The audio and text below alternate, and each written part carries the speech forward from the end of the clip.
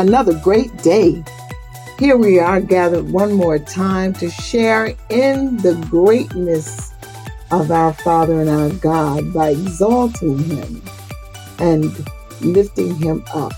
Did I say share in the greatness or share the greatness? We are exalting our Father. Today is a day that He has made. We rejoice and are glad in it. We are able to see His glory as it emanates from His creation and all around us. And even in us, we are fearfully and wonderfully made. So says the Psalm. This is, wow, what a show. But actually, you know what? The next time you look for it, it might be In All That Getting, Get Understanding with Pastor John Thomas.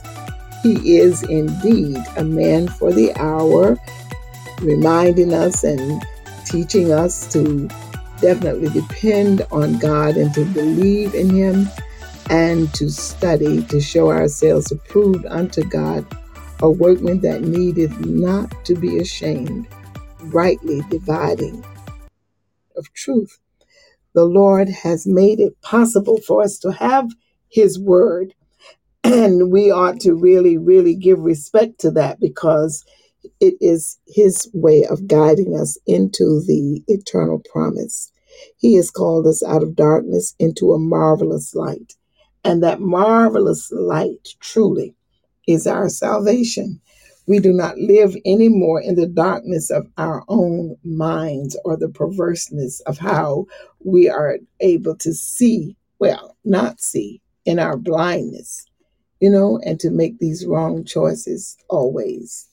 But the Lord has called us into light. And the light is Jesus Christ, the light of the world. He shows us the way. Excuse me. I've been talking a lot today, and so I'm a little bit on the hoarse side. It comes, it goes. And it's really not hoarseness, it's blocking like singers get. I guess they have to fight the phlegm all the time. I'm going through a little bit of that, and it's probably because I have allergies of a sort. There are times when I am just, fighting being outside, and it isn't really bad, but this happens to me. Excuse me. So this is really In All That Getting, Get Understanding. And I'm not quite sure where Pastor Thomas is, but I've never known him not to be. There he is. He's showing up. He is the author of In All That Getting, Get Understanding, right? So we are excited that he's here because these little booklets, study booklets, are study booklets. That's what they are, Bible studies. They're short enough to be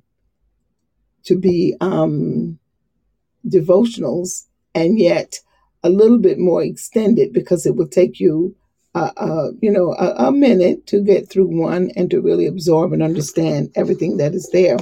So, Pastor Thomas, I am confused. I sent an invitation to you. I'm going to do it again. You're in the wrong place. You should be sitting in the co-host seat, but you are not. So I'm sending you another invitation. Hopefully, you will get it. Click on the link and end up in the co-host position, because from where you are, you will have to dial in. You'll have to request getting in that position. So check your email one more time and see if you cannot open the current invitation and arrive in a right space. Good evening, Sharon. We are here. And you know what? I'm just grateful to the Lord that anymore I don't get as flustered as I used to when things don't go just right. When you've come up in the theater, and you've done good theater, as I did, really, I was blessed. The Lord gave me opportunity to work with some really good people. And I learned the art of theater, and I like a good show. That's why I like to call this one, wow, what a show. let me tell you, so I like perfection. I am very critical when things don't go wrong, not of others, but of myself. And I thank the Lord that He's taken some of that away from me. I'm a little less flustered and a little less critical. I do the best that I can, and we shall see. Pastor Thomas, would you please check your email one more time, because I'm never going to hear you where you're seated there, and I want you to be someplace else. So it's exciting. It's exciting to have Pastor Thomas in the house, and hopefully many will join us as he is getting um, into the co-host position so that we can actually hear him. I love his booklets, and I've gone through, I've combed through one in its entirety, and I find they're still really, really good food to dine on. God has given us such a word. And as we have been reading through the Proverbs, I don't know one person who has not told me, who's attended, that I really know and talk with. Some people I don't, but those who have come have all said that this reading of the Proverbs has been such a different experience. So these guys have been in Christ for a while, and they've read through their Bible as I have. My Proverbs is all marked up, and for some reason, this reading has given a deeper dive into a personal assessment, because the Proverbs are written to, I believe, they were written by Solomon to guide his son. And so the son, they were written from that vantage point of a son examining himself and making sure he stays in the way of wisdom. Well, there you are. I am so glad about it. Tell me. Well, you can call me and tell me what happened. We won't talk about it right now. I'm just glad you're in the right position there, and that you are ready to lead us into another deep dive into God's word. This is wonderful, the way the Lord has prepared a table and set his people before it. Pastor Thomas, I think the Lord is getting us ready for something that is quite phenomenal. I believe that Jesus Christ will come again very soon, and that before we know it, we'll be sitting at that uh, wedding feast. The lamb's, what is it? The lamb, the wedding supper of the Lamb. That's what it is. And we will be in fellowship with those who love the Lord and those that we have not seen for a while, but have gone on before. So I'm so grateful, really and truly, of all that is happening here. So you want to take over? I'm ready. Praise the Lord, everybody. Be blessed on purpose. I it's dropped in my spirit tonight is that we've been listening for a little while, and the Lord led me to ask, what do you want to talk about tonight? Me? You're asking me? Anybody. Oh, I see. Anyone out there? What would you like to talk about tonight? Use the chat box and write your comments, and Pastor John will hear them, and then he will accommodate. I think this is exciting. It's good, right? Yes. Because I asked that because we have created a platform in our ministry where what you would not have been able to ask because how church is structured, I allow, not at church time, but in our classes, I allow the saints to ask questions. I mean, I'm not a theologian nor am I a scholar, but there are just everyday biblical questions that we have or things we really don't understand that given an opportunity, you might get an answer. Praise the Lord. Because that's why we have Mm-hmm. question and answer Amen. in ours. And I'm just curious, like, what can we discuss tonight?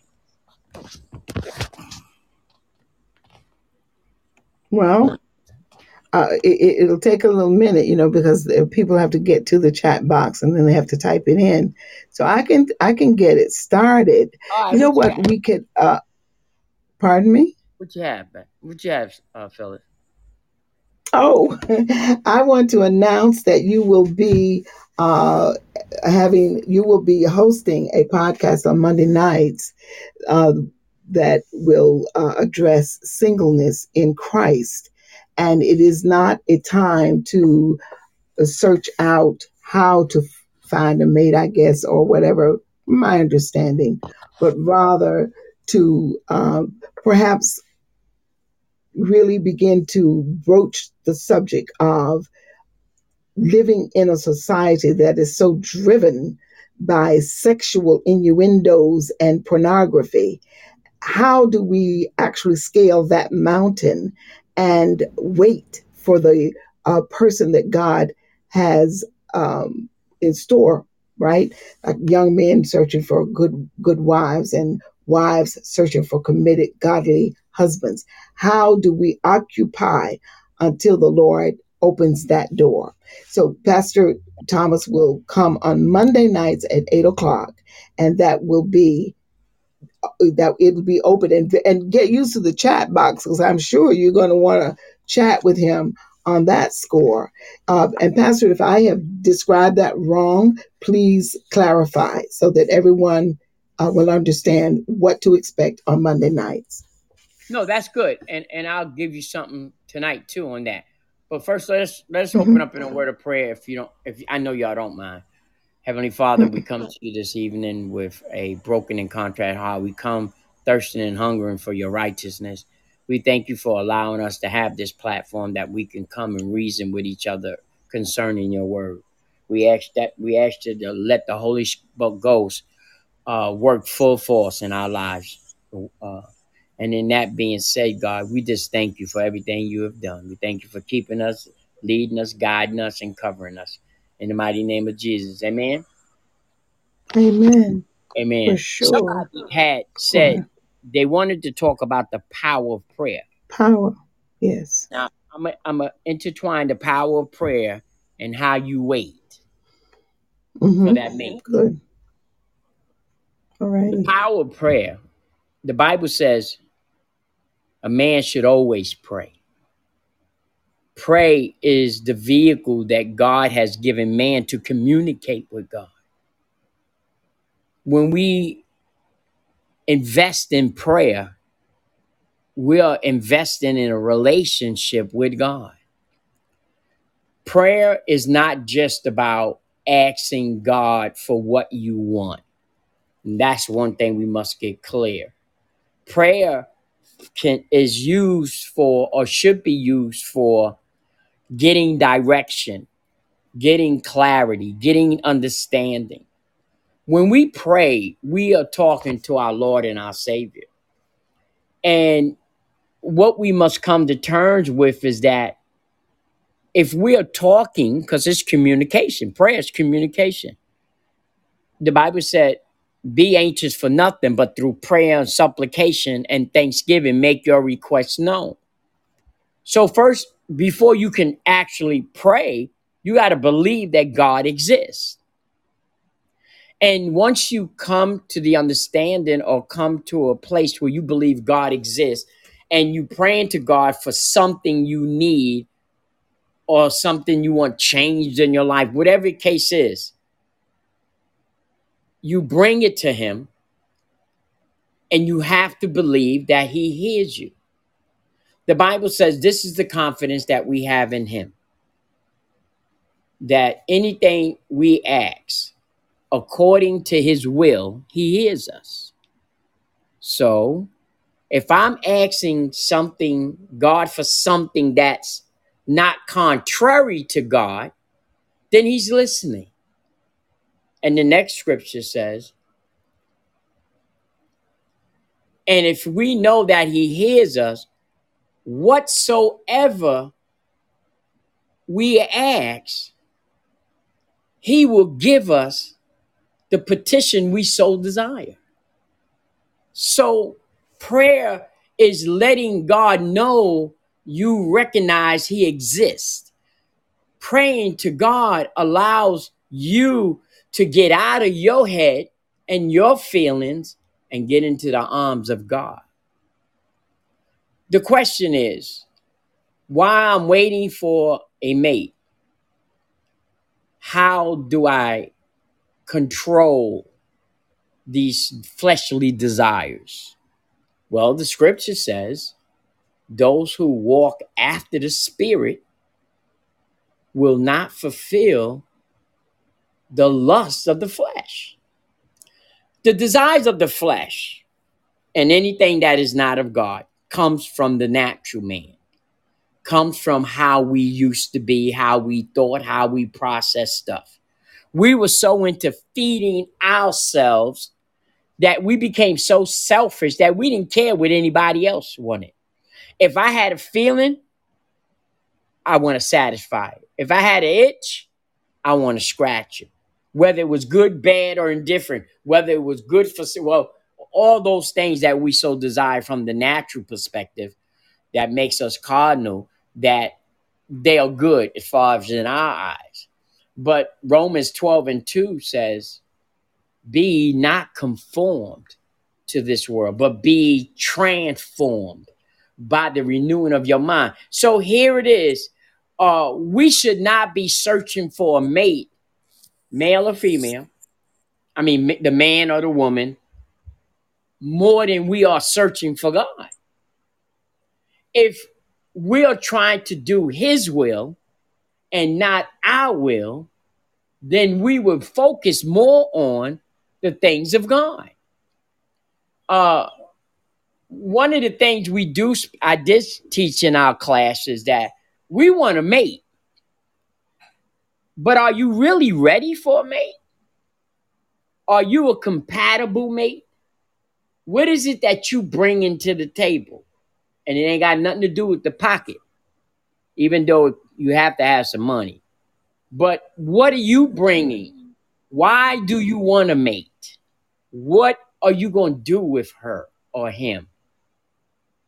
Because the Bible is saying, telling a man to leave his house and cling to his wife, and the two become one.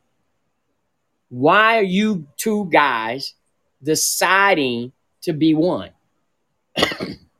For what? Is it for your own selfish desires, or is it to better or further the kingdom of God? You have to make sure you have a relationship with God, because the woman was instructed to obey the man. Now, if the man is not obeying God, then the woman would be obeying the flesh of the man, not the spirit of the man. Okay? So in that, we have to make sure we are who we should be. That we are walking, talking, and living in the likeness and image of God. Because if you don't have the relationship with God, if you remember what the scripture said, he who finds a wife finds a good thing, and he added favor. The favor is necessary for you guys to do the unbelievable and expect the unexpected. The favor gives you an advantage over your flesh. It ignites your spirit man. And that favor is that God opens certain doors and gives certain opportunities and reveal certain things to you so that you and your mate can do his will. So before you get a mate, you might want to get a relationship with God. And not to say you don't. But if you're following what you think and what you feel, you are bound to fail. You have to do it the way God is saying we ought to do it. Phyllis, I'm going to take them as I see them. Okay, Okay. go right But ahead. would you like to just say something on that? Well, with regards to getting a mate, what I was thinking, and I kind of don't want to get ahead of the Monday night sessions, but there is an internal kind of, well, let me put it to you this way. Some children, even as early as, I don't know, 4 or 5 years old, will show signs of wanting that role in life. And so when I was working in the high school and listening to all the educators, and everybody and their uncle driving children towards college, so delaying marriage, I used to think that was so not unproductive. It was not good, because if a child already has in their heart that they want to be in a relationship, that they really want to be housewives and husbands who just really want to have a family, then I'm thinking that the former way of being married earlier in life was, calling them. And so sometimes I wonder, we do not promote promiscuity, and but by just pushing children, young adults, pushing them, go to college, get the thing.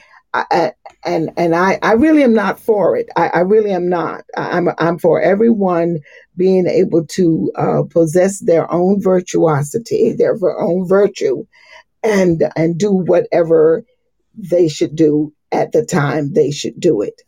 So Okay. that, I'm going to yeah. have to kind of rebut that a little bit, if that's okay. Mhm. You can rebut.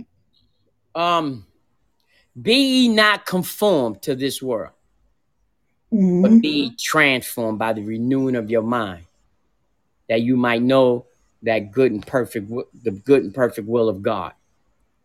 Mhm. This society has its own agenda. They might be pushing school, they might be pushing trades or professions, but the kingdom of God is pushing relationship, is pushing kingdomship.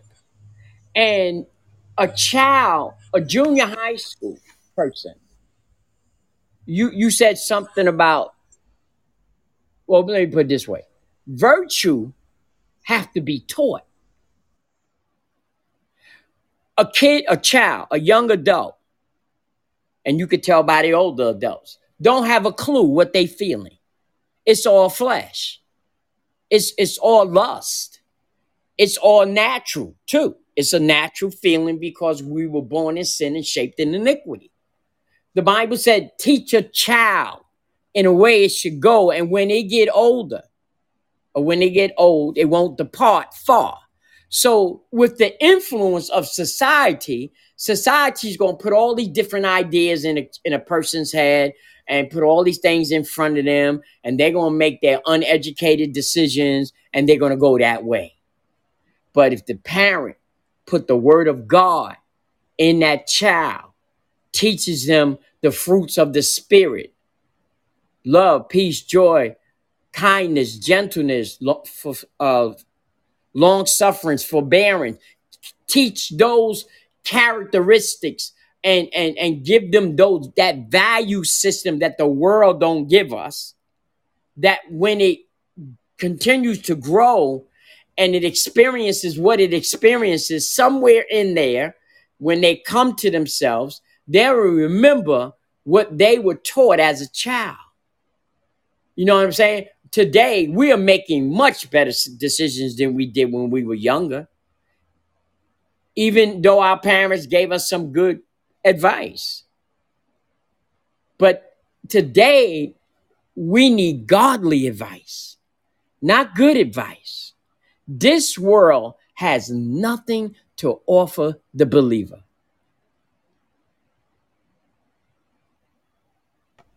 So how are you rebutting what I said? I think we are on the same Well, page. when you said I that, think you're that saying when you said you let the child uh, get it for themselves, let them go the way they need to go. See, they want.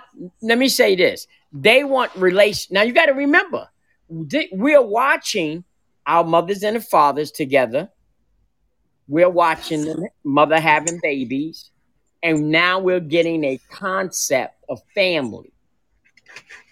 But because of all the distractions and all the crazy stuff that goes on, how many of us, and I know some of us have, some of y'all have, seen a healthy relationship? How many fathers have been a good example for their children or their sons to follow? Because that's all we got. We either gonna get it from the household, our parents, or we gonna get it from the streets. Now, if you look at some of the young girls and then look at their moms, you're going to get a variation there. You're going to get some of them mimicking their mother and they acting crazy, and then you're going to get some who's totally contrary to how their mother act. But it's them making those decisions with limited amount of knowledge. See, the purpose for and we had that discussion too. What was the purpose for Adam and Eve? He said, be fruitful and multiply and replenish the earth. There was a, there was oh God, what's a good word? An assignment, let's say, for lack of a better word. Adam and Eve was supposed to replenish the earth, and the earth was supposed to have a like spirit like God. But because they did what they did, that's why David said, I was born in sin and shaped in iniquity.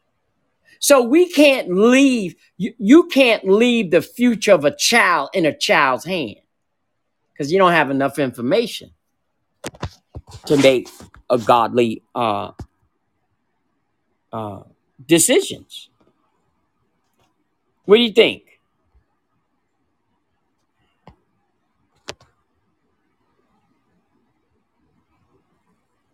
Hello? what I'm saying is that there are children who are first and foremost they are well they there are some children just want to be housewives and husbands early, and that's early marriages don't fail any more than late marriages. I'm saying that rather than um, talk a child into delaying a committed relationship, we as adults and in this particular society might reconsider making them delay those relationships because we want them to go to college or we want them to become professionals or whatever that is that we want. We have a desire for our children to be highly educated, so you want to go to college. And now some kids don't make it through college. They marry while they're in college, or they leave school and get married and then they come back and finish up later. What I'm saying is just like, rather than pushing this thing the way we do education, which in my view, from my observation and from the work that I have done, that puts a burden on certain children that it's hard for them to actually walk in their integrity. It's hard for them to be virtuous throughout there. The Bible says if you burn, marry. So that means that there's some people who are really, really, they desire that intimacy. They want that life. And we keep telling them, no, don't get married, don't get married.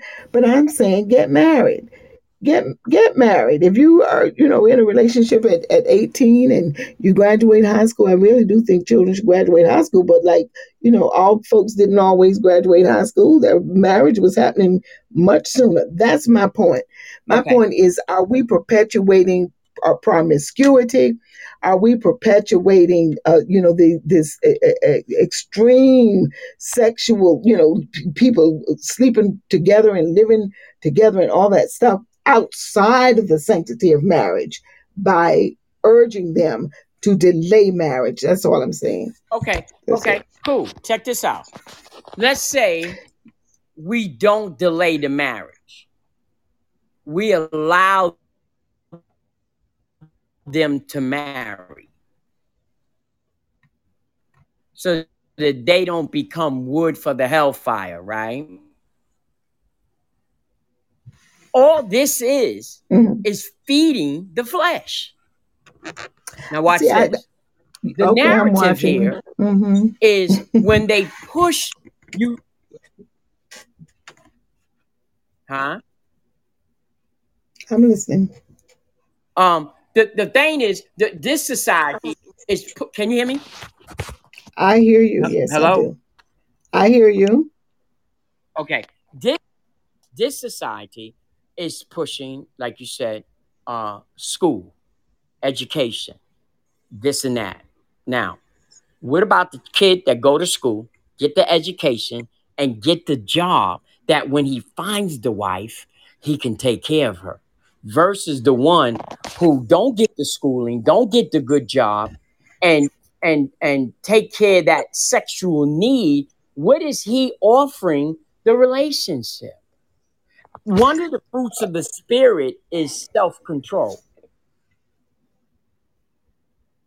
So I don't know if we am I losing you? Are you losing me? The Hmm. education. Go ahead. I'm so sorry. We're getting a little bit of feedback. All right.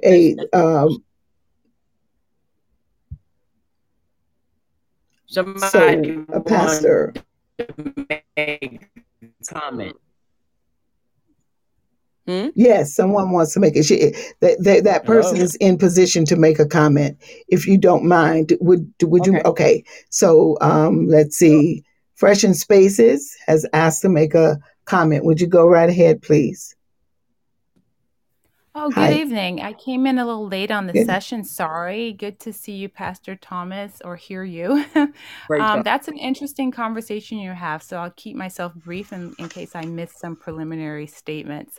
I was just noting that in some cultures, when you were talking about marriage, and I think that last comment you made, Pastor Thomas, was definitely well received. Sometimes, when you're young, you do sort of you're guided by your emotion only. Maybe you're not ready, but I do find it interesting that people that I've known, particularly women, the longer they stay out of a solid relationship and they do marry, the more likely they are to be more promiscuous, even if they didn't start that way in high school. Eventually, the pressure of keeping a relationship and the hope of marriage or some sort of solid relationship helps them to justify doing that. And then I noticed that in our country, there are high abortion rates all over the world. I realize that now, but here Mhm. I've seen it. For fear of lots of things and for want of college and for want of job and for want of a lot of things that you can get when you're married. But people try to make you feel like you cannot get them when you're married. There are lots of things that happen before the girl is finally settled. And if you're a woman, there are a lot of things you may not say, but you regret deeply your compromises, deeply, maybe much more than a man does. I don't know, but I know it sets very deep in a woman's heart. And the wish is always that you could go back and purify yourself. So for the women that I've seen, um, who have, there's some people in different cultures who I've seen, it's a little bit more prominent, and with my Hispanic friends, maybe to marry a little earlier. And even if they're not getting the higher paying jobs, I do commend a family that stays together over a family that has more money, because once you have more money, but you have a lot of regret, the money does not heal the regret. And so, just something to think about. I don't know how they do it in other places that are still practicing some traditions. So I kind of on both ends, you and Phyllis, I can understand both sides of that. Sure, don't marry for lust, obviously. But at the same time, we're putting things off. Women can't have children. Women have had abortions before they had children, and then they can have children, or they develop fibroid issues in their older age, and then they can. So there's a lot of regret going on the woman's side biologically, when we put things off. And I haven't experienced all those things, but I've talked enough to women that you just, you can't go back. And so if there's opportunity for a solid relationship, one thing I've learned is that it's work no matter. And if you have a good supportive family and they kind of help you keep the glue in your marriage, and you can make it even younger instead of putting off for what the world flashes in front of you, to be a model, etc. Perhaps it might be better to change your plans and not commit so much, not be promiscuous, because that's the one gift we have that you cannot repair. God can give you the grace and he can heal you, but it's just not, it's not good to go for another 5 years and have 4 relationships and then wish you had stopped at the first. So that's all I want to say. Amen. Amen. Thank you. That was good. Pastor Thomas. Yes, you were speaking. Mm-hmm. Oh, I mean, so okay. I hear what you're saying. Okay. Me as a father, I have 4 daughters. Mm-hmm. 3 one age and 1 that's older. If a young man wanted to take my daughter out of the house and marry her and wanted to take care of her, nothing spiritual, but I would first have to ask him, how are you going to take care of my daughter? What is your plan? Because see, if I'm taking care of her, I'm feeding her, clothing her, teaching her, housing her, and all that good stuff, and you want to take her from there and be a family with her, that's a good thing. You want to be a family. How are you going to take care of my daughter? What means do you have? What wisdom do you have? So that would be the concern in the early part. Not that we looking for all this money and all the glamour and glitter, but you have to be stable enough to, when you take a woman out of a household and you want her to follow you, you got to have a plan. And it ain't a hope and a dream. You have to have something concrete. The Bible teaches us when you go build a house, you must count up the costs. When he talks about being a good steward, like you may have enough for you, taking care of your needs and your things. Now you bringing someone else in. How do you, and again, I'm just saying to maintain yourself, to maintain a healthy family environment. What wisdom do the young people have to transmit to one another? Do they know how to come together and reason? Do they know how to agree to disagree? Do the young man know how to communicate and pray with God and get direction? Do the young man know that God command him to love his wife as Christ loved the church? Do the man have a clear understanding of what love is? That's just my position. Sister Phyllis or any. Yes, well, Fresh in Spaces responses, I agree. It would have been nice. Okay, so Sharon is coming in. Let me let her in. It would have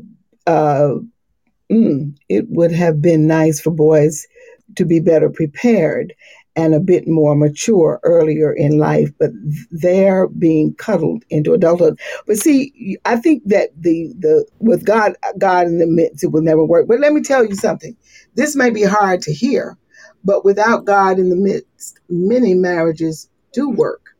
Now, I'm not at all advocating for that. I am simply saying that we might have, I wasn't talking about the church at that moment when I made my statement. My statement was societal. I'm talking about what is happening in a society when education and good jobs and money and cars, houses and homes and all that stuff take precedence over pure lives.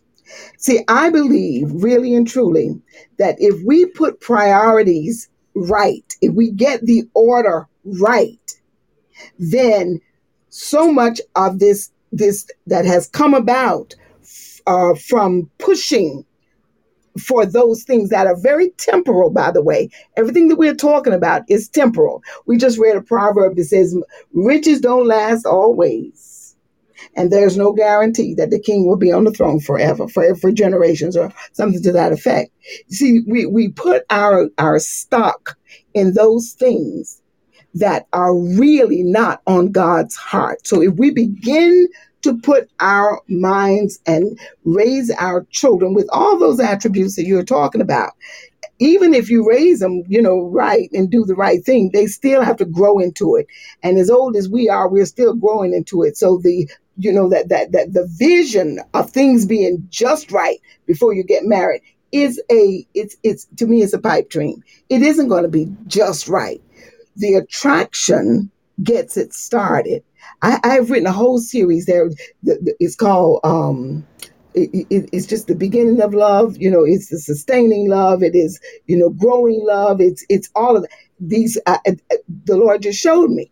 You get started right, and then where there are mentors and good solid teachings in the Word of God, or just good solid teachings in society. Period.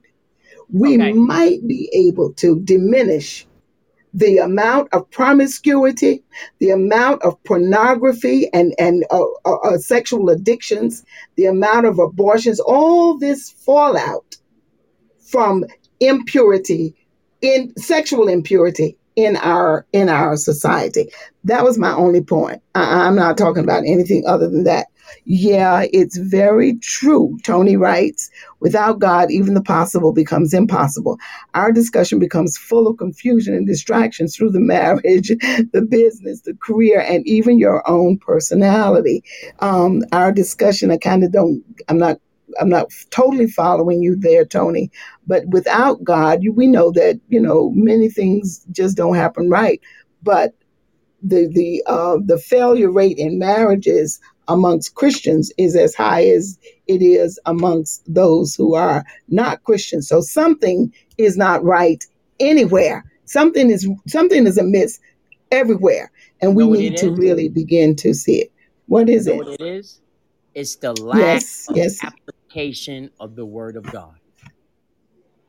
The script has already been written. He has already told us. And then when you look for good advice from the world, no, no, no. He said there's no good thing in the world. The world is already corrupt.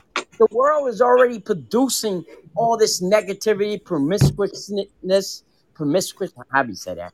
Adultery, Promiscuity. fornication. Yeah, It promotes that. The Bible that's what says, I said. right, blessed is the man who Yes. taketh not counsel from the ungodly, or stand in the ways of the sinner, or sit in the seat of the scornful. We have to, as believers, come to believe and to understand that God has given us everything that we would need to be successful in what he called us to do. We got to get the world and the ways of the world out of our minds to the point that, like, what is that? Philippians 4:19. My God shall supply all my needs. And we were talking about jobs and all of that good stuff. It has nothing to do with the promises of this world, but it's the basic virtues that we learn from having a relationship with God.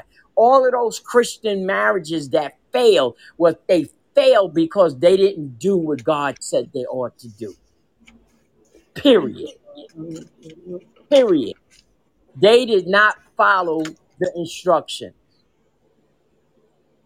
David had put in place some laws that gave man and woman out to divorce, and he gave them under these conditions is the only time you can divorce. And but what the Bible teaches us what God put together, let no man undo. Right? So It's all about patience. It's all about working it out. It's about staying together. Marriage is not easy. I'm sure it's not. And you have to have what it takes, or you have to believe that God put this woman in your life for a reason, even if you don't see it yet. And we so quick to dismiss something that don't make us feel good, or I don't like the way she does this or the way he does that. And what it is, going back to the fruits of the spirit, when you look at long sufferance and forbearance, when you look at words like kindness, we have a hard time being kind to one another. We have a hard time being loving to one another, forgiving one another. And until we get a grip on those things, we'll never be compatible. We'll never be equally yoked with another person, because if I hope the man that my daughters find have a relationship with God, because if we just go off on what we learned in the world, it'll never happen. It'll never stay together. It'll never. Just like he's given us the way to salvation. Jesus said, I am the truth. I am the way. I am the light. No one comes unto the Father except by me. He paved the way that the believers must go in order to receive salvation. There's no deviation. He said, if anyone comes any other way, he's like a thief. And that's what we do. We are rule breakers. We as natural men and women, we are rule breakers. We go against the grain. We go how we feel and not what we know. Yeah. Philip. Or anyone. Oh, Sharon is in the speaker's place. She's in the co-host position. Would you like to say something, Sharon? Yes, ma'am, I would. After listening to Okay, you go ahead. all, thank you. Good evening, everyone. I'm just thinking about the young folks that I've had encounters with that are not saved. A lot of them are getting married, and where we didn't get married back in the day at an early age, a lot of them are now getting married, but they're still not giving God that accolades and the attention that they should as a family. So even though some marriages in the faith don't make it because they were unequally yoked, even still, the people that are outside the family, they won't know if they're unequally yoked until something happens with their marriage. So, with that being said, um, it's about listening to someone who can tell you what you need to know biblically from God's standpoint, giving them the word and letting them know. Because even right now, my son and his wife, they're having some challenges right now. She's having challenges, and me as a mother, I have to tell him, until you take the initiative to be the head, which is the man, which he is the head of his household, okay? But from a biblical standpoint, putting God first, taking your children to church, take your wife to church, pray together, study, do those biblical principles that will keep your marriage favorable in the sight of God. So we as believers, we have to share that with these young people. A lot of us are not saying what we need to say to the young people. They may not listen at that point, but at some point when they're by themselves or wherever they're doing, that's going to come back to them, because we know we are to plant the seed. Somebody else will come by and water it, and God will give the increase. So once we do our job, then things will happen and things will change, and these marriages will work, and these people will see that you got to put God first in everything. He said, acknowledge me in all your ways, and I'll direct your path. So I just wanted to say that. Thank you very much. I really do believe that Pastor took the point that I am making seriously. I'm not talking about godly marriages, though of course that is the ideal, of course.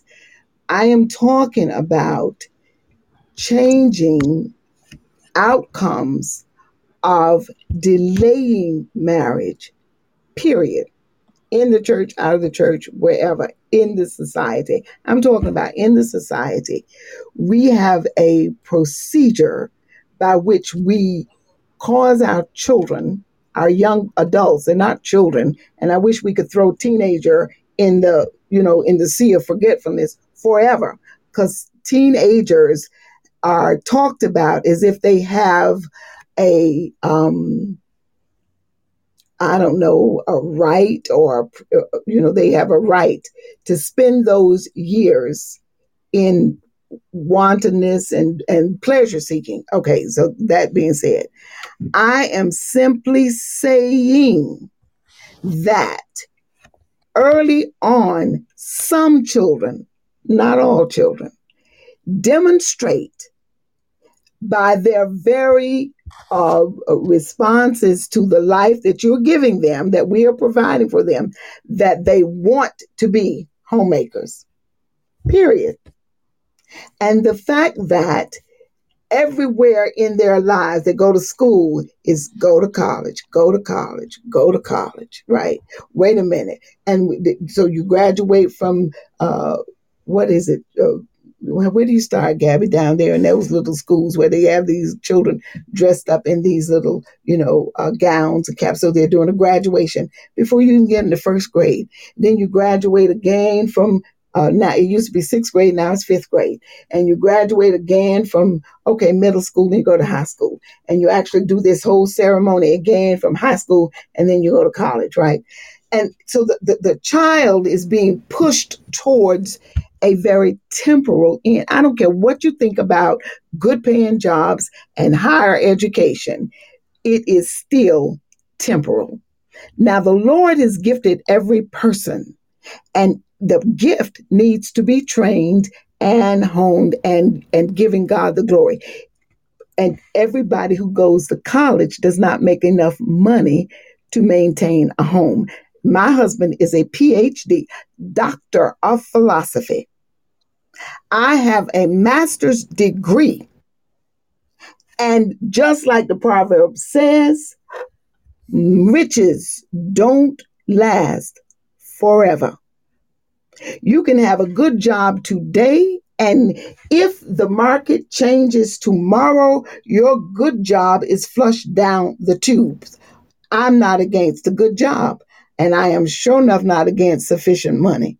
I'm just saying that my father was a brick mason and had more steadiness in his work than some of these newfangled high-paying jobs. You could be riding high one day and down in the dumps. When I first moved to Monmouth County, and my husband was in the group, all of these layoffs through these big, rich companies. And I watched right here in one of the richest counties in the United States, people's homes were taken. And folks had to really, really, really, really, really, really downsize. You see, I'm not talking that you surely everybody wants a good job. Everybody does.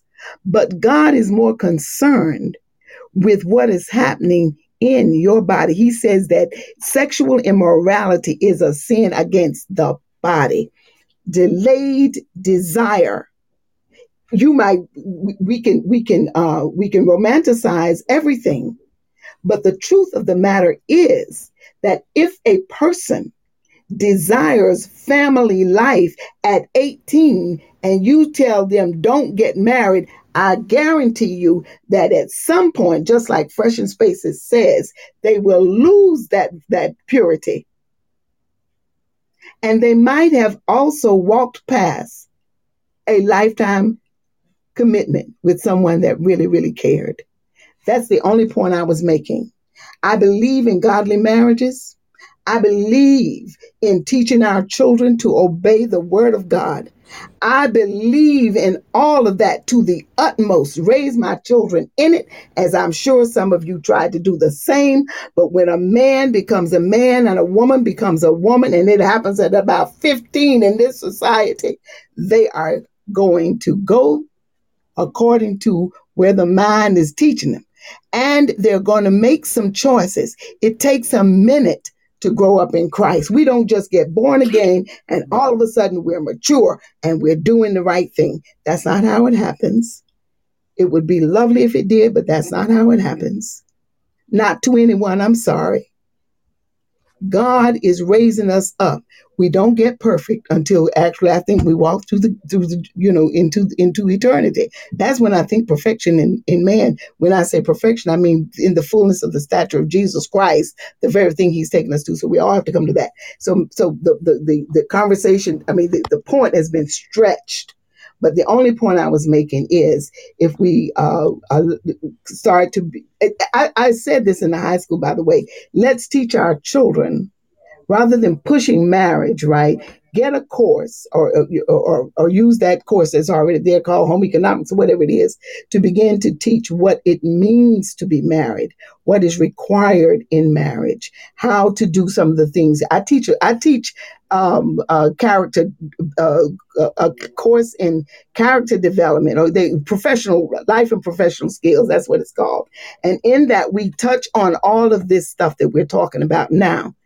And I'll bet I could teach that class amongst mature Christian adults, and I'll bet you could learn a whole lot that you thought you already knew.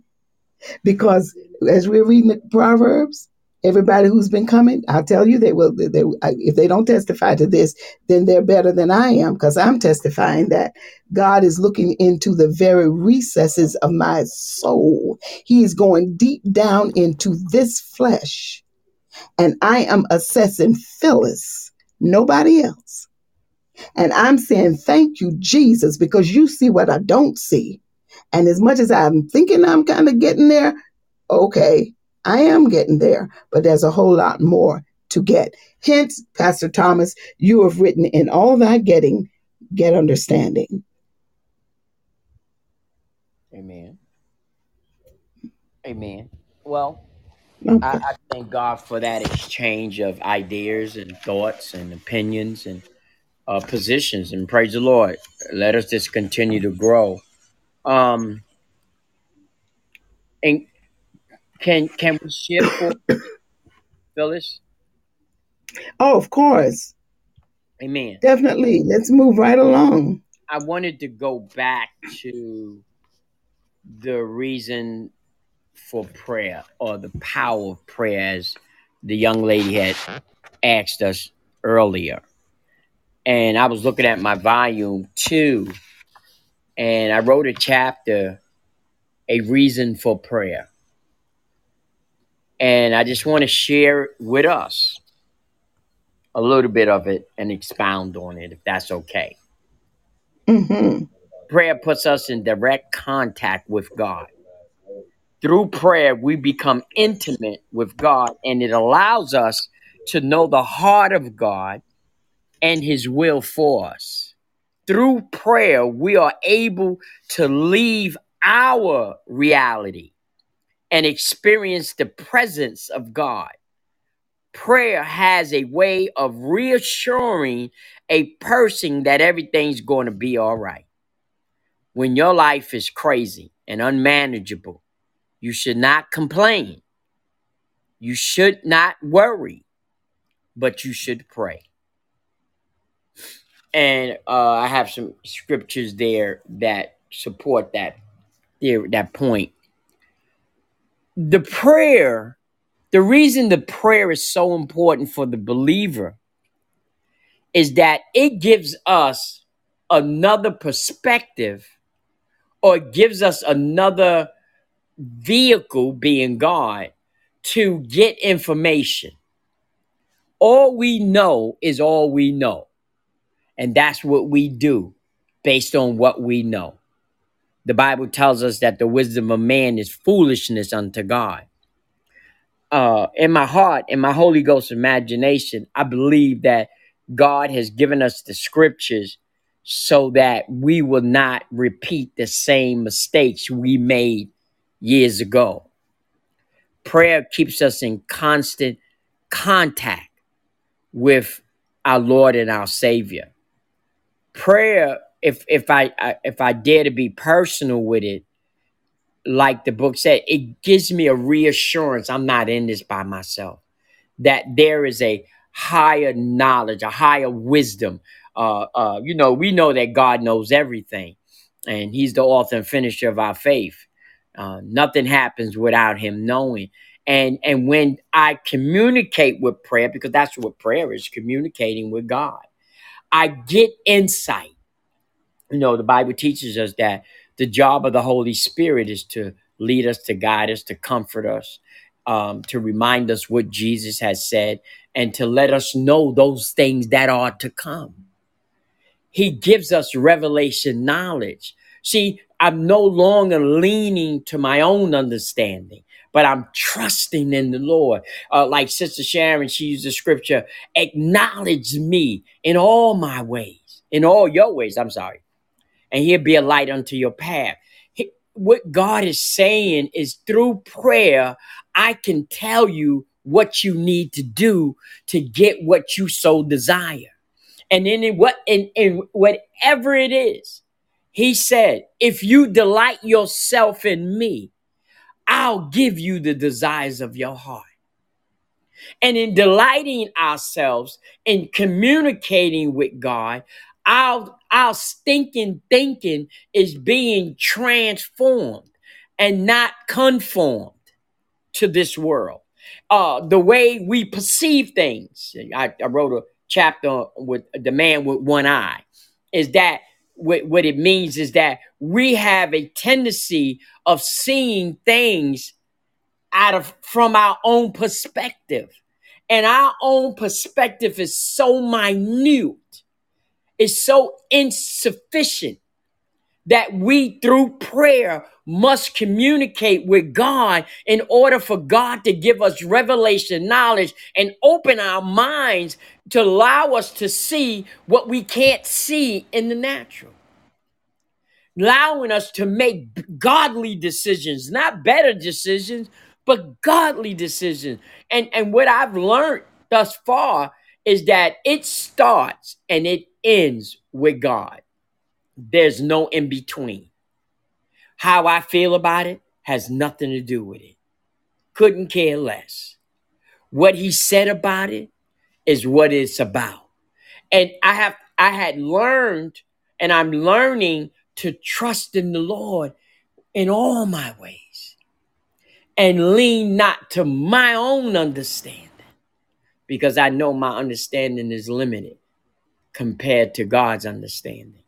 So prayer is so important because it takes, check it out. When I'm praying, I'm not listening to you. I'm not listening to my friends. I'm not taking that good advice that they given me, because now I'm getting it directly from the source. And when I say what he says and I do what he do, I can't go wrong. I haven't been going wrong. It has been working out just like he said. Through prayer, having communication with God has got me where I am today. So, Phyllis, those books came from prayer and communicating with God and allowing him to use me as a vehicle to put down, like he told, when you remember when he sent the angels to talk to tell John to write down Revelation. I feel like I had an experience like that through prayer and my supplication with God, that I was allowed to hear things that I couldn't hear before, understand things that I didn't understand before. Amen. So I bless God for these yards that we have, that these conversations that we have. It is so exhilarating, man, to talk with other people who know God. I ain't talking about the people who just say they Christians and they go to church and sing the songs and shout and run around there. I'm talking about the people who has been transformed to a degree where they are applying to whatever degree the word of God in their lives and seeing, not just doing it, but seeing the promises of God. I'm ecstatic about it. I am beside myself. Phyllis, go ahead. I am too. I am ecstatic too. I am amazed. Even when I start every show with the heavens declare the glory of God, I could just rest in those words of that psalm for a long time. And it seems the more I say it, the greater God gets in my vision, in my understanding. It is a wonderful thing, and I do believe that the Lord has spoken these words to you. I truly do, and I do believe that for this hour, Pastor John Thomas is a pastor. He is the vision. He is the vision of a pastor that I've always thought ought to be, because we can talk, we can share, and we can pray, and together we can laugh in Christ. We can enjoy this wonderful fellowship, and no one has to feel left out or inhibited. You won't understand if you are never allowed to say, I don't understand, or if you're never allowed to give your point of view and have it, kind of examined by the elders, so to speak. And I don't mean that in the formal sense. I simply mean people of other experiences who may be older. But even our peers, when we come to Christ, He has done a marvelous thing that is common to all of us. He's brought us out of darkness into light. And now we see. And sometimes, like Pastor Thomas says, we don't see clearly, but we are seeing more than we ever saw before. A closed mouth won't get fed. You got it right. Thank you, Sharon. That's lovely. We are all excited. Yes, ma'am. The glory of God. Hallelujah. These are comments. I love it. And you know what? I am excited also about hashing out this whole thing about intimacy in marriage, because I have for years just contemplated. I mean, I got bold enough to go and tell this school, you kind of wasting some children's time. So we will hash that out. And I'm excited about the Monday night group setting where Pastor Thomas is going to entertain even more of this. And we're going to really get a better understanding of what it means to be single and to wait, or to be single, and if God so designs it, to be married, but to be well married, not just, with all that stuff the pastor was talking about. I totally agree. I wouldn't want a man to take my daughter and couldn't take care of her, or my son to take a wife and couldn't take care of her either. So we will get into more of that. Any more topics out there? I like this power of prayer, right?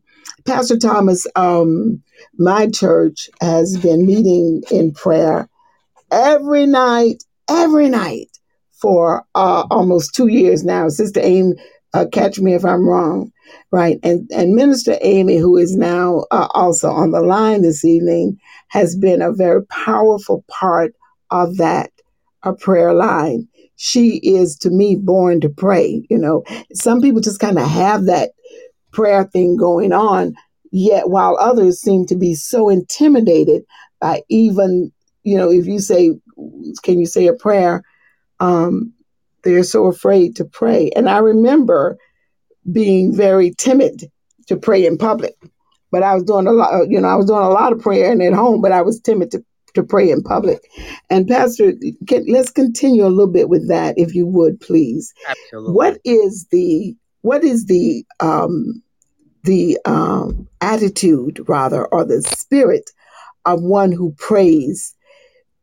There is a what am I trying to say here? There is a moment, a final moment, when I think I believe rather a Christian releases to the benefits of their salvation, and prayer is one of them. Prayer is a big benefit of being in relationship with the Lord. And so, somebody says I'm one of the timid ones. I know I will get better. See, now, Pastor, this is what I want to listen to her words. I know I will get better. When we are in congregations, right? And there are some people who can just pray down the rafters. And then others of us feel very, very intimidated by that. Tell us how to step over that hurdle. Please, sir. Well, What brings us over that hurdle? okay. I just want to approach the whole thing, if I can, if I may. And, Okay. and All what right. I say is not an attack on anybody, but it's a Mm-hmm. reality. Okay. Mm-hmm. And I say it to make you aware that you can be better. You can do better. Remember the scripture that says, be not deceived by the philosophy or the tradition of man or the rudiment of the world, of this world. Mm-hmm. And it takes us to the rudiment of God, though. What has happened? Well, let me give you this scripture first. You remember when Jesus said, don't pray like the hypocrites with vain repetition and all of that stuff? They did that to impress the people, to make the people think that they were more religious than they were. Watch this. The reason people are getting intimidated, and this is not everybody, this is some, they have turned praying into a competition. The power of prayer has been diminished because how many people do you know that pray to God for something and keep going back to him praying the same prayer? That turns into vain repetition. And what that does, it says, God, I don't think you heard me. Or I don't, and if I got to keep going back to God for a same prayer, then that means I don't believe he heard me, or I don't believe he's going to do it. Look what the Bible said. Be anxious for nothing, but through prayer and supplication and thanksgiving, make your request known. He's saying, even before you tell God what you want, thank him for it. Because the scripture said this is the confidence that we have in him, that if we ask anything according to his will, he hears us. And if he hears us, we know whatsoever we ask, he will give us the petition that we so desire. So with that, I have the confidence that if I go to God and I say, Lord, I need you to give me the power to deliver myself from this, or to lay hands on somebody and help them to recover, it's done. I'm not going back because I know he heard me. And I know that's his will. His will is that we be in good health and prosper as our soul prosper. His will is, he said, I come that you may have life and have it more abundantly. The reason we're praying ineffectively, and we are praying not knowing how to pray. And that's okay, because the disciples asked Jesus to teach them how to pray, because John taught his disciples how to pray. The Bible says that the Holy Spirit make intercession for us because we know not what to pray. Pray is communication with God. Pray is asking God, believing God, and waiting to receive it without wavering. The reason people I'm telling you, it's like a sport. You got people trying to outpray one another because of those itchy ears. But it ain't reaching God. Because a lot, and I'm not saying everybody, because we got some bona fide prayer warriors now. We got people who know how to get a prayer through. Absolutely. So I'm not talking about them. I'm talking about the other guys, the other folks. The reason that we are not getting what we are asking for is because we are wavering in it. We'll pray and say, God, your word said by his stripes we're healed, and I'm claiming my healing in the name of Jesus. And then 5 minutes later, you'll tell somebody, well, whatever God's will is. That's a contradiction, because we know what God's will is. He didn't save us for us to die. He told us, if any among you is sick, go to the elders. He said, if you believe in the works that I do, you shall do also in greater works than these.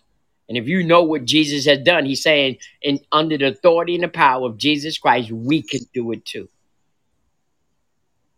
What's that? Matthew 10:1. He called the disciples unto him. He gave them power over all unclean spirit. He gave them power over the unclean spirit. And he sent them out and told them to heal all manner of sickness and disease. Now, if you don't believe that, you can't receive it. The prayer, I teach my people this. Make your petition known. But before you start asking for stuff, how about we go to God and start thanking him for what he already done? Acknowledge that he's a mighty God. You said, Phyllis, that the heavens have declared. Yeah. And they have been doing it from the beginning of the time. They have been declaring God, but man has not. Man has not been declaring the Lord. He's been playing with God. And that's why we have so many unanswered prayers. When you pray to God, it's you and God. You talk to God like you talking to somebody else. Lord, I ain't getting this, man. I'm kind of really confused, Lord. And I really need you to give me some clarity on this. I'm trusting you. I'm trying to I know I'm a sinner, God. And I know, I ain't worth all this, but you said you love me. Your word said you commanded your love towards me, though I was a sinner. So I know your grace and mercy is on my life. I need you to help me to get this thing right, God. I can't do it on my own, God. That's all. That's how God honors that.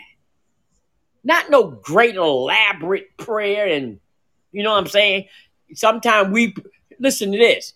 We supposed, excuse me. We supposed to be praying to God, and you got some people who start shouting, and it's for God.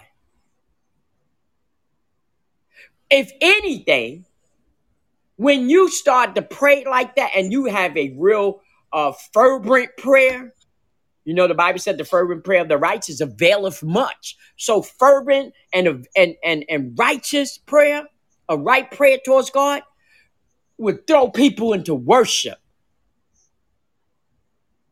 They'll just start crying out, thank you, Lord. They'll start remembering of what God did in their lives. And they will start embracing the moment. And watch this now. Watch the Iara Robosanda. Watch this. Now here, you got 2 or 3 people just going to a worship, thanking God. Now you got 2 or 3 on earth on the same accord. You can expect something to happen. That's what the Bible said. If any 2 or 3 on earth touch and agree, he's in the midst. And when he's in the midst, there's liberty. Yokes to be destroyed, healing to be on people, deliverance to be in people's life. I'm trying to tell you something. I know. I'm trying to tell you. Praise the Lord. Jesus. It's personal, man. It is so personal. That's your God. And he know who you are. We got to come boldly to the throne. We got the 3 C's, something that we stand on. We got to first be connected. That's that relationship. You got to be committed. You don't just do it sometimes. You continuously do this. Acknowledge me in all thy ways. It takes every day. And then you speak with confidence. You ain't saying what you saying. You saying what he's saying. And you already know the power of prayer. You already know the power of the spoken word. And you speak with confidence. And people will listen. Mm-hmm. That's really good. And that's the bottom line. And I'm glad you said that. I didn't kind of want to say it, but sometimes, again, I'm with Pastor Thomas here. When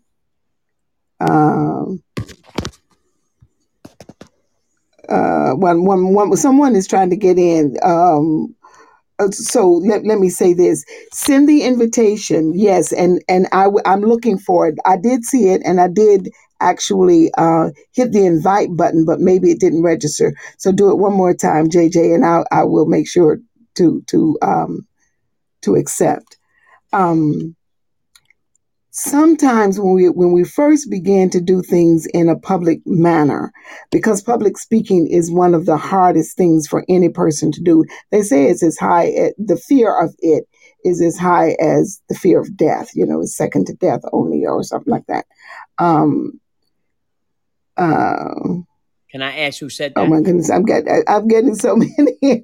I'm getting so many notes here. JJ 3041819. Why 3C's connected, committed, and confidence? Okay, so send your request again. It did come, and I tried to accept it. I hit the invite button, but it might not have registered. I may not have gotten it in time. I'm asking you to send it again, if you will. And 919-1188 is my WhatsApp. I don't kind of understand that. Oh, I see. That's your number. No, yeah, I don't know how to do that. All I do is invite you, and then you come in. I'm sorry, Pastor. What I was saying, you asked who said that. Oh my gosh, I learned that so long ago. I'll get you the reference on it. Nonetheless, public speaking is people are fear public speaking, and so a part of it, I think. A part of it is that we just, are intimidated by speaking in public, because the minute we stand to do something, all eyes, ears, and attention is given to us. So that puts you kind of on the spot. But what Pastor has just said is something that I know that I have come to or came to in being able to pray publicly. I can't be concerned with what people might be expecting to hear. I can't be concerned with what they may even think about the prayer that I prayed. I simply must close out. It's like being in worship. It is worship, and speak directly to my Father. And however you speak, it's good enough for God's ears. By the way, we don't know what we really should pray as we ought, but the Holy Spirit make an intercession for us with groanings that cannot be uttered. So whatever we say, however clumsy we may be in it, God really will hear, and it will be translated to his wonderful ears, and he will respond accordingly.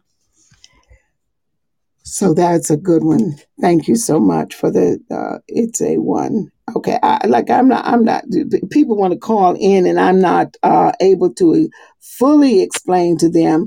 I invite you in your email. You have to check the email and then come in through the link. Otherwise, you must send a request to me. I don't give out my number for that to happen. I don't know how that happens.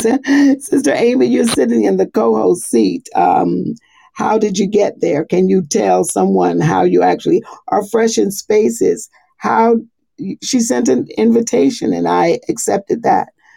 Sister Amy, I have her email address. I sent an invitation to her, but somehow she ends up here. I don't know what to do. I really don't know what to do, JJ. I want to hear from you. I do, but I'm doing my best there. Okay, trying to monitor this as well as speak. I guess I can try to resend it, but from my list, I have that invitation sent out. So if you check your email and you see it, you can simply click on that and enter the live studio. That's the best I can do to help you there.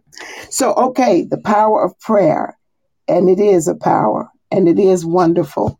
And it is like, oh my goodness, it's direct talking to Almighty God, who is at that moment for me. He is he's Father. He's Abba. And I'm not afraid to talk to my Father. not ever. Okie dokie. Anymore. There should be a phone icon at the bottom of your screen. If you tap on it, you can call in. Thank you, Emperor Leo. Please, thank you so much. And that's what I thought, but I was afraid because I don't actually see that side of things. And the call in button is enabled so you can call in. I'm sorry, I have no idea. I didn't know I was on. I would go out and come back and no, don't you dare. Oh, she did it already. Okay, dokie. So anyway, but Pastor, I wanted to ask you, is there a gift of faith? Somehow I heard that. I don't know if I ever read it in the Bible. God has given us all Oh, there we go. a measure of faith. And there is a gift of faith. That like you got the gift of knowledge, the gift of wisdom. Yeah, there is a gift of faith. But the Bible says faith comes by hearing, and hearing by the word of God. What we have to understand is that the Bible says also that God is a spirit, and those who worship him must worship him in spirit and in truth. You cannot go to God in a natural place. You see what I'm saying? Mm-hmm. It's like, okay, do you believe the scripture where it says, I can do all things through Christ who strengthens me? If a person believes that, then one should ask God for strength. The anointing destroys the yoke, right? When we receive the anointing from God, it eliminates barriers in our lives. It destroys strongholds in our life, and it destroys the yoke. You don't go, when you are anointed to do the will of God, fear does not enter. It's the natural man that fears, not the spirit man. Mm-hmm.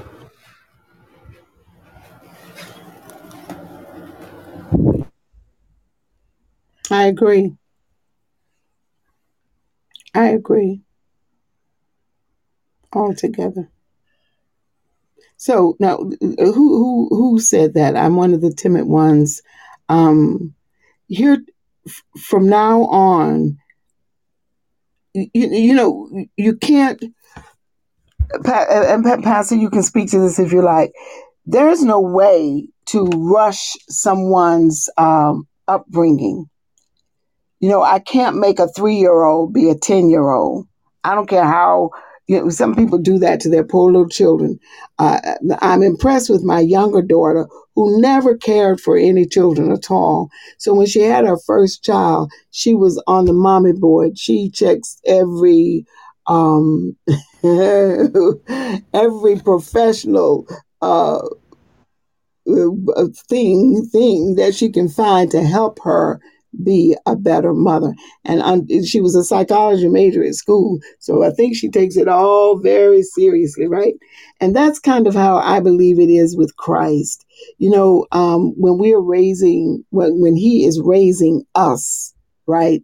There are times when the people around us want us to be more mature than we can be because we are born again. Now, this is how I read the born again discussion that Jesus Christ gives when he says you must be born again of the Spirit and of water. From then on in the Bible, this is what comes to me.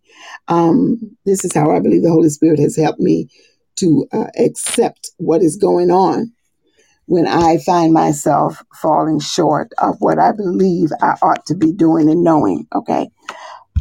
I'm being raised. I was born again. I start off from the beginning like a baby. I come into the kingdom of God only having been reckoned as a person worthy of this new station in life, this new position, this new place, this new governance, this new father that I have, right?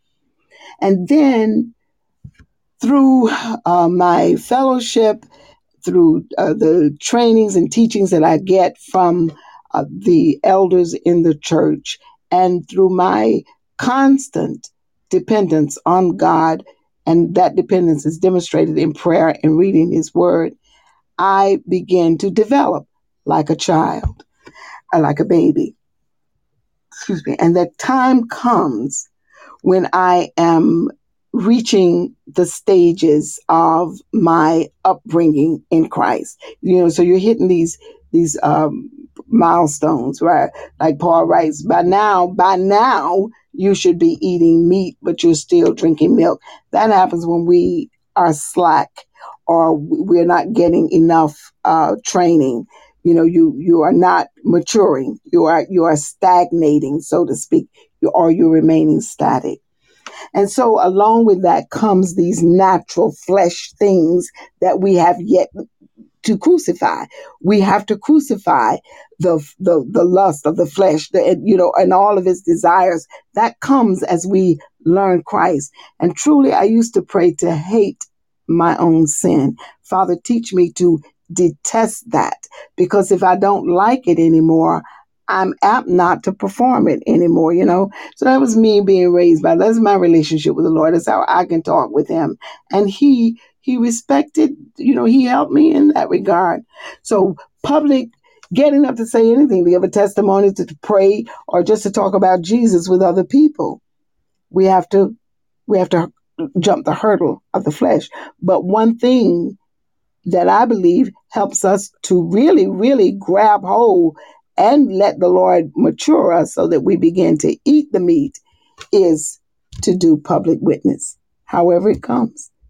Pray publicly, talk about Jesus to people that we know. Now, I'm not saying preach at them, but just be willing always to give that testimony, to witness of the goodness of God. If all you say is, the Lord has done good by me, or, whatever, I think it really, I know it helps us to grow in Christ. And of course, the more you read the Word, the more excited you get about it, the more apt you are to want to share.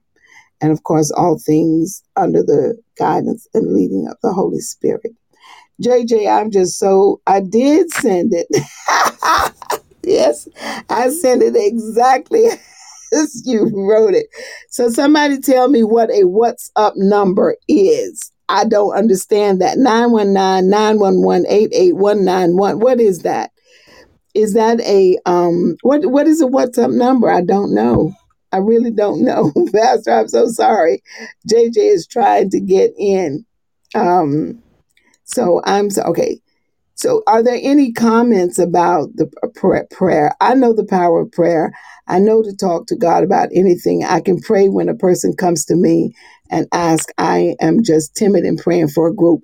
My grandpa prayers saved me. Grandma, I'm here because of her prayers. I thank God for it. See, I understand you. I totally understand it, Sharina. I honestly do. I'm telling you. And the time will come when that whatever that is, whatever is making you timid, the time will come when you won't be timid anymore. That's just all I'm going to say about it, because we don't know anything except what we know what we know. So God is going to fix it. But I surely did share that I was very timid in public prayer. And remember, I said, but I was doing a lot of praying at home, and I was doing exactly what you're doing. I was praying for other people. I was witnessing to the Lord. But when it came time for a public prayer, and I believe my reason, Sharina, was because I was intimidated by the people I was with. They were not saying or doing anything that made me that way, but that was me. And one day I just was over it. I don't even know how it came. I was just over it. And have been praying publicly whenever, the time comes. I still have a trepidation, so to speak, because I do believe that people sometimes are expecting something that the Holy Spirit may not be leading me to be or do. You know what I'm saying? Like I just don't even know. And I do have it. And that may be by the Spirit of the Lord that you're feeling it. It doesn't even have to be you necessarily. It could be that the Holy Spirit is refraining. He's restraining us at this time, and it is not for us to do at that time. Praise God. That's just how I see it. Okie dokie, Pastor. I'm sorry, you were saying, what were you saying? Proverbs 18:21 says, death and life is in the power of the tongue, and those who love it will eat the fruit thereof. We have to watch how we talk, how we say the things we say. Timidness is not of God. God wants you to be bold. The devil wants you to be timid, because if you be timid, you won't say what God's telling you to say. If you remember the book of Jeremiah, Jeremiah was anointed to go to the children of God and speak to them and tell them that God wasn't pleased with how they were living. But Jeremiah said, I can't do that, but I'm just a child. And God told him, don't tell me what you can't do. He said, I'll put my hand over your mouth and you will say what I say. Then he told them, and I used this when I was first started preaching. He said, don't look at their faces, because he knew that would distract Jeremiah. And he told Jeremiah, if you look at their faces and they make you not say what I'm saying, you're going to have a problem. I'm paraphrasing. He said, you're going to have a problem with me. So sometimes you got to think of something else. You have to understand that you are the mouthpiece for God. That once we build the confidence, see, I found out if I say what God said, how can I mess up? I'm saying what he said. People will intimidate you if you allow them to. Sometimes I've seen preachers preach with their eyes closed, because people will look at you crazy and you just get thrown right off. So if you so desire to be that mouthpiece for God, all you got to do is ask God in prayer to give you the strength. Take away the fear, because fear is not of God. Amen.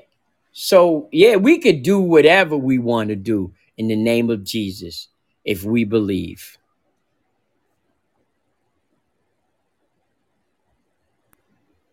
Absolutely. Absolutely. I do believe it. And to JJ, I'm sorry. I can't resend an invitation that has already been sent, because it grays out. And I really want to hear what you have to say. If you could type it, then we could read it, right? But I can't resend the invitation. And you did, you asked to come in, and I did it, but try to do it again before we have to get off and see if we can get you in. There's a live, someone in the live audience who wants to make a comment, Pastor, and I've been trying to get him in, and it's just,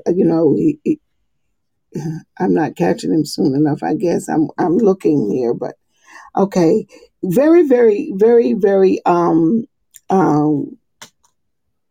spirited discussion tonight, and getting into some places in our lives where we are what is the word?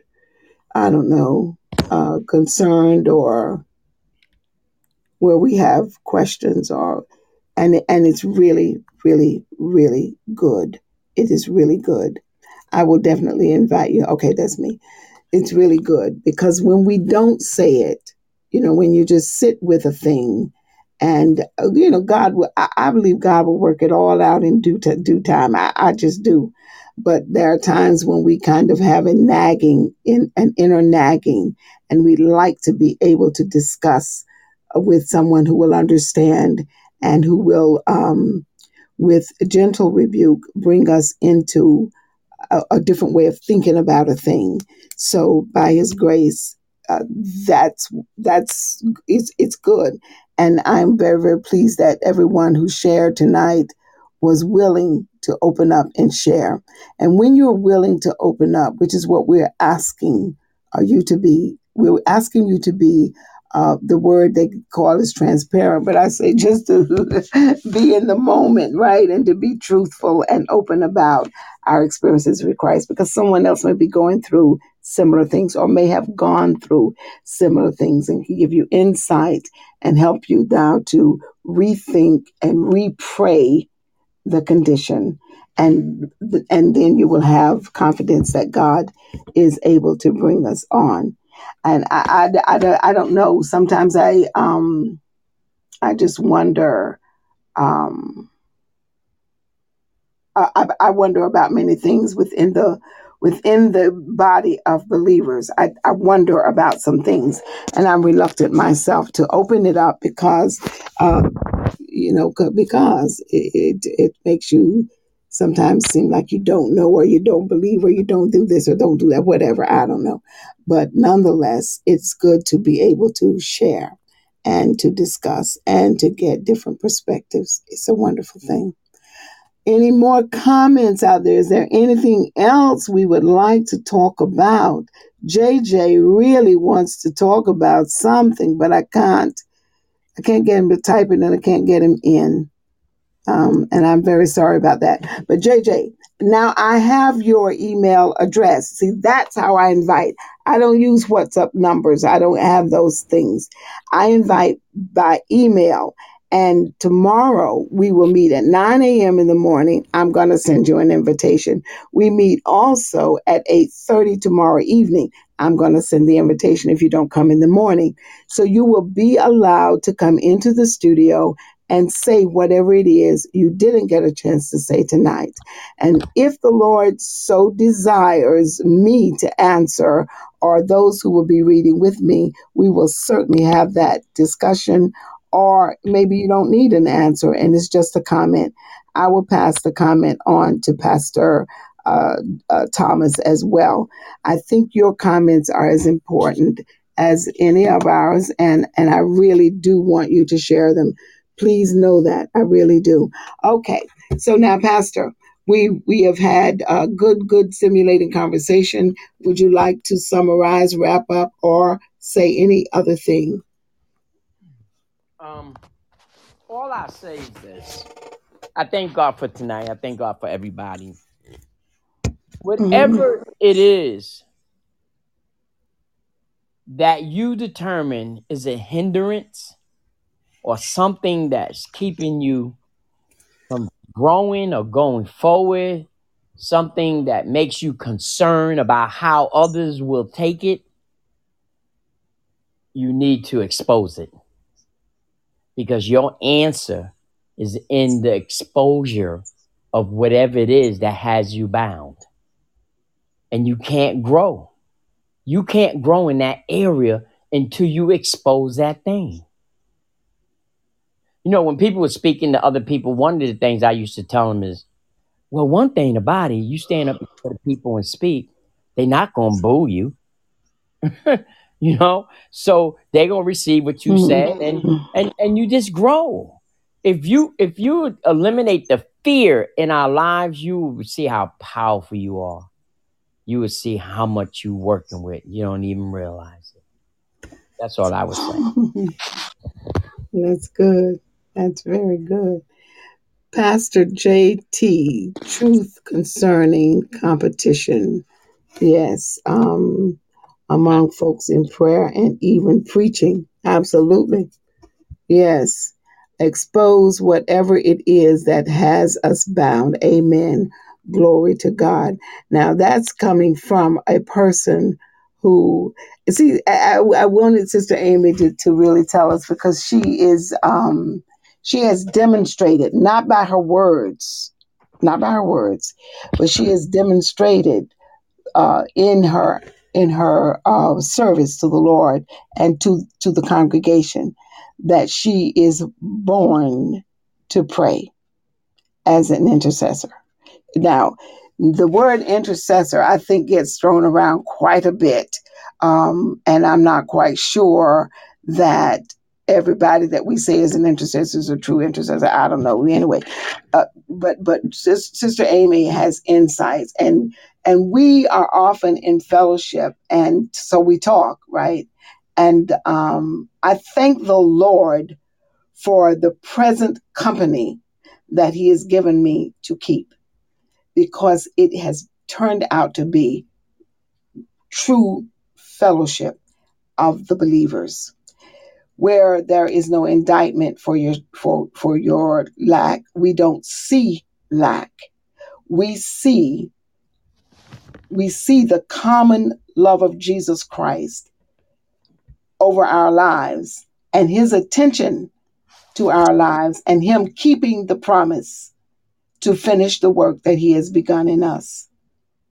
That's what we see. That's how we interact. That's how we share with one another.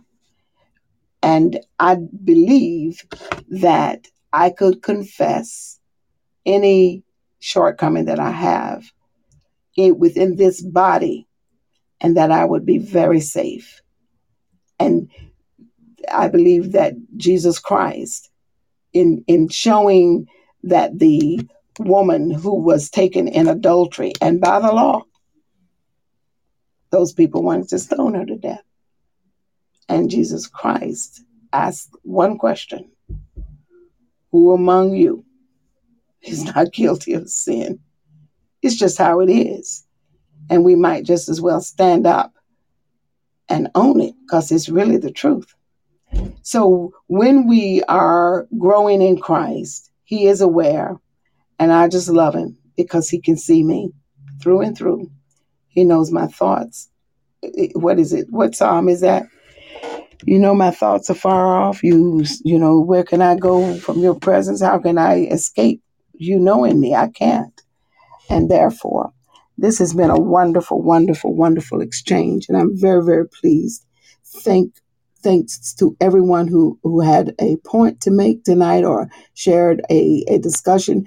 The discussion of prayer, I think, is ongoing. It's something we really need to just I love what Pastor Thomas is bringing us to, and that is believing that when you pray, God really does have the power to perform it, and believing that and walking in that confidence. So when we pray and you say amen, this is what I say to myself. When I say amen, I know it's done. I believe that God heard it and that He is working it out. Now, unlike Pastor, I will pray about it more than once. I sure enough will.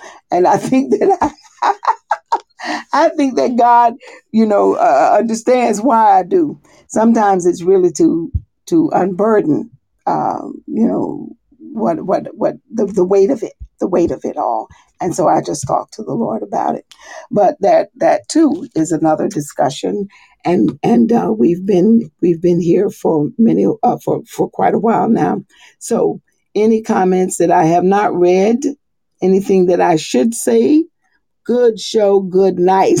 That's so my dear Light Touch. I love you dearly. Yes, it was. To God, what is that? TY. I don't have the glasses. So Sharon, I'm sorry. I'm going. TY. Thank you. Oh, TY is thank you. Okay, this is in text language. Okay, and amen. We see it. Hallelujah. That is so. Expose whatever it is that has you bound. Okay, so those we've read already. Pastor, what can I say? But God is good, and thank you so very much for being a part of, just being in the position that you are, and having been called by the Lord. You're fervent and consistent in it, and we are the recipients of that that God has gifted you with. Thank you very, very much. Benediction. Amen. Mm-hmm. I want to offer you a burden release. Romans 8:28. Mm-hmm. Oh, I know it very well. That will lift